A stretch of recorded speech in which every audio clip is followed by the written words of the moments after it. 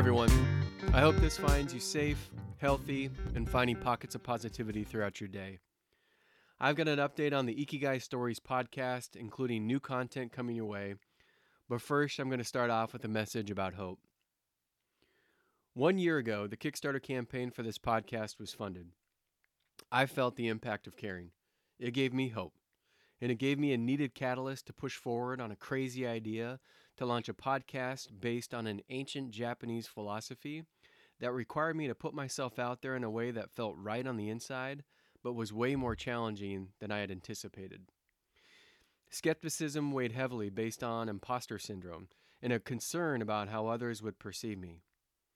Who I was and who I wanted to be was being tested, and in that fragile moment when I clicked launch, inspired by my great-grandmother's heroic journey, many of you pledged to the campaign, giving me hope to push forward. The world needs hope right now, and the late Dr. Shane Lopez, a Gallup senior scientist who focused on hope, had said, quote, "It's hard to be successful without being hopeful. When you think the future will be better than the present, you start working harder today." Unquote. Hope and success are directly correlated, and success isn't limited to any definition in any domain. Hope is required to be a more successful partner, a more successful parent, a more successful leader, a more successful employee, and a more successful citizen, something that we all need right now. Hope is our greatest asset. And I find myself moving in and out of days with an intense sense of gratitude, often followed by a gut punch that knocks me down when I look at the fractured state of the world that we're living in. And maybe you feel some version of this too. But we got to keep getting up. We can't stay down. And in this moment, if we can exhibit the courage to put fear on the sideline, then our Ikigai, our reason for being, is in plain view. It's right under our nose. We're closest to our purpose during these unprecedented times. That feeling that sparks the core of your soul is something special, and it serves as a launch pad for hope. There's a lot of pain and there's a lot of suffering in this world right now, and we can't be blind to it. We have a responsibility to acknowledge it, to listen to it, and then to attempt to exhibit the courage to demonstrate compassion in that moment, combined with hope for a brighter tomorrow.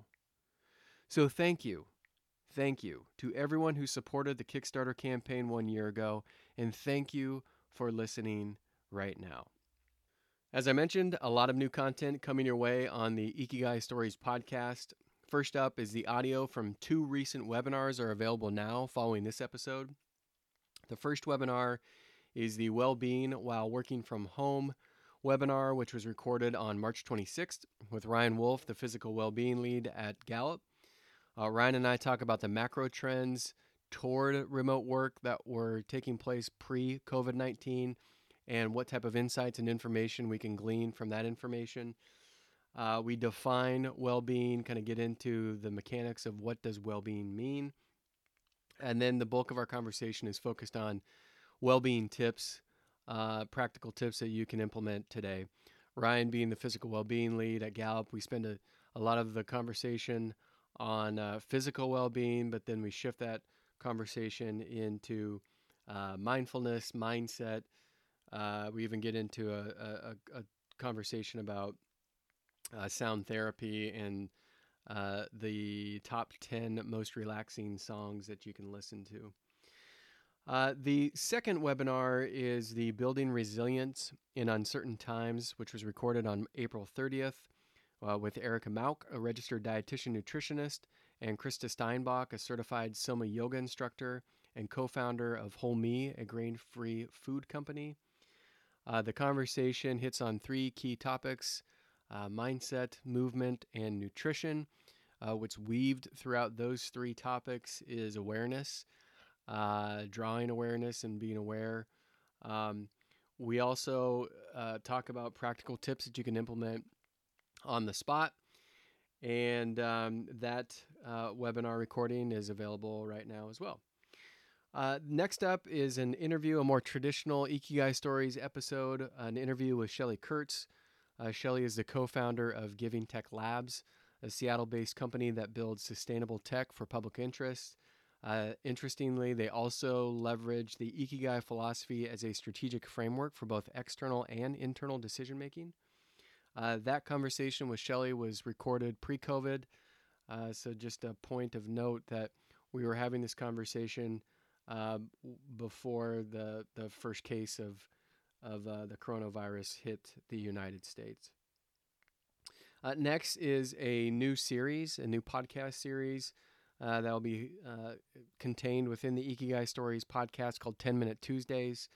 Every Tuesday, I'll highlight research, ideas, concepts, insights that are focused on a various range of topics, kind of anchored in purpose, well-being, positive psychology, and other topics in that domain. All of it will be packaged into a 10-minute podcast or less, and that will come to you every Tuesday.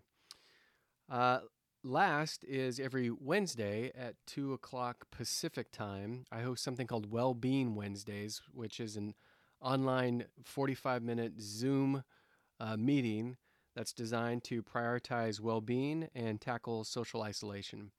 We go through kind of 3 categories in relatively quick pace: reflect, design, and connect. Each week we tackle one of the 6 dimensions of well-being. Those 6 dimensions collectively serve as the foundation for the Ikigai Lab curriculum. At the end of each Wellbeing Wednesday, each participant designs a 7-day goal, shares that goal and objective that they want to accomplish over the course of the next 7 days. The 2 p.m. is by design. There's research that says social isolation to peak between the hours of 2 p.m. and 4 p.m. So it's intentionally designed the midpoint of the week at 2 o'clock Pacific to help people tackle social isolation and prioritize well-being. It's free to participate. Do ask for donations to the Seattle Foundation's COVID-19 fund in the registration process. You can find that on the website, gvg17.com. You can also go to wellbeing-wednesdays.com for more information. So I'd like to close with a final story and a final thought here. So roughly 6 months ago in the fall of 2019, I gave a presentation that was titled The New ROI, Return on Ikigai, at a conference for a global financial services firm.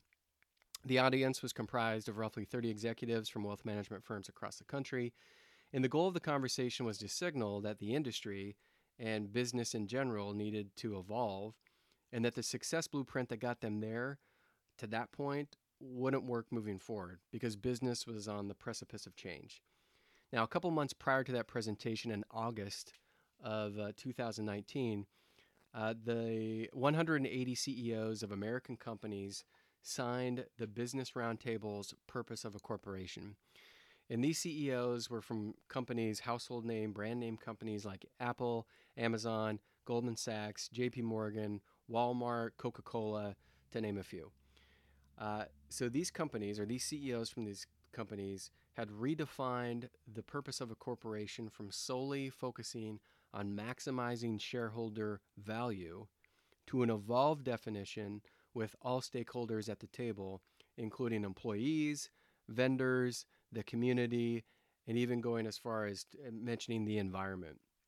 And the bottom line within that definition of a purpose of a corporation, and the bottom line that I was trying to reinforce to this group, is that doing the right thing and doing the profit maximization thing are not mutually exclusive. There's a lot of overlap between those two. And I continue on and put up an economic formula for the old ROI. So I outlined this is the formula for the old ROI, and that the new ROI was very similar, but it just needed one additional variable. And I clicked the button, and a smiley face emoji popped up. Now, in that room, the response was varied. Right, there were some that found it entertaining. There were some that thought I had kind of lost my marbles. And at one point during a breakout session within the presentation, a participant pulled me aside and encouraged me to get my head back on straight and get back to reality. But here's the deal. They're in the people business that relies on trust. Most of us are in the people business that relies on trust. And if we're not talking about business, we're just talking about life. It's about people and it's about trust within relationships. And so Gallup's research tells us that 1 out of 3 employees in the United States are engaged, which means 2/3 are not engaged or actively disengaged. I also pointed out another study from LinkedIn and Imperative that identified financial services as the least purpose oriented industry out there. So, unengaged employees doing work in a purpose deficit industry just doesn't instill trust. And you can make that translation into any domain, any walk of life. If you're not engaged and you don't feel filled with purpose, it's going to be hard to instill trust on a sustainable basis. And so that point started to shift the room, but inertia is a very powerful force. And that force weighed very heavily in that room. The emotions were, the range of emotions were pretty wide. But a couple months later, the Harvard Business Review published their spring issue of 2020 with the title on the cover, How to Lead with Purpose. And obviously that attracted my attention. I read through this issue, and an article that resonated deeply was an article called Creating Shared Value by Michael Porter and Mark Kramer.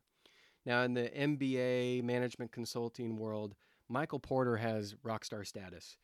He created something called Porter's 5 Forces, which is a framework for organizational strategy that's used by companies across the globe for decades. And so as I started to dig deeper into the shared value initiative, I started to think, when was this article written? And how did that align with the timing of me getting in front of these 30 executives in the wealth management industry? And I couldn't find when it was written. So I dug a little deeper and deeper. And finally, I found the article was written in the year 2011. So 9 years had transpired between when this article was written and when I had read it, and that's coming from somebody who actually would talk about Porter's 5 Forces, leveraging the MBA and talking management consulting, and that concept was right under my nose for 9 years, and had never found it. And so I end on this point for the main reason in saying your Ikigai is right under your nose in the same way that shared value was right under my nose for 9 years. It's never been easier. Your purpose, your Ikigai has never been easier to grasp. It's out there, and it just really requires taking a step back, pausing, reflecting, and identifying priorities, and then aligning your actions with those priorities on an ongoing basis, day by day. So stay safe, stay positive, be hopeful, and thank you for listening to Ikigai Stories.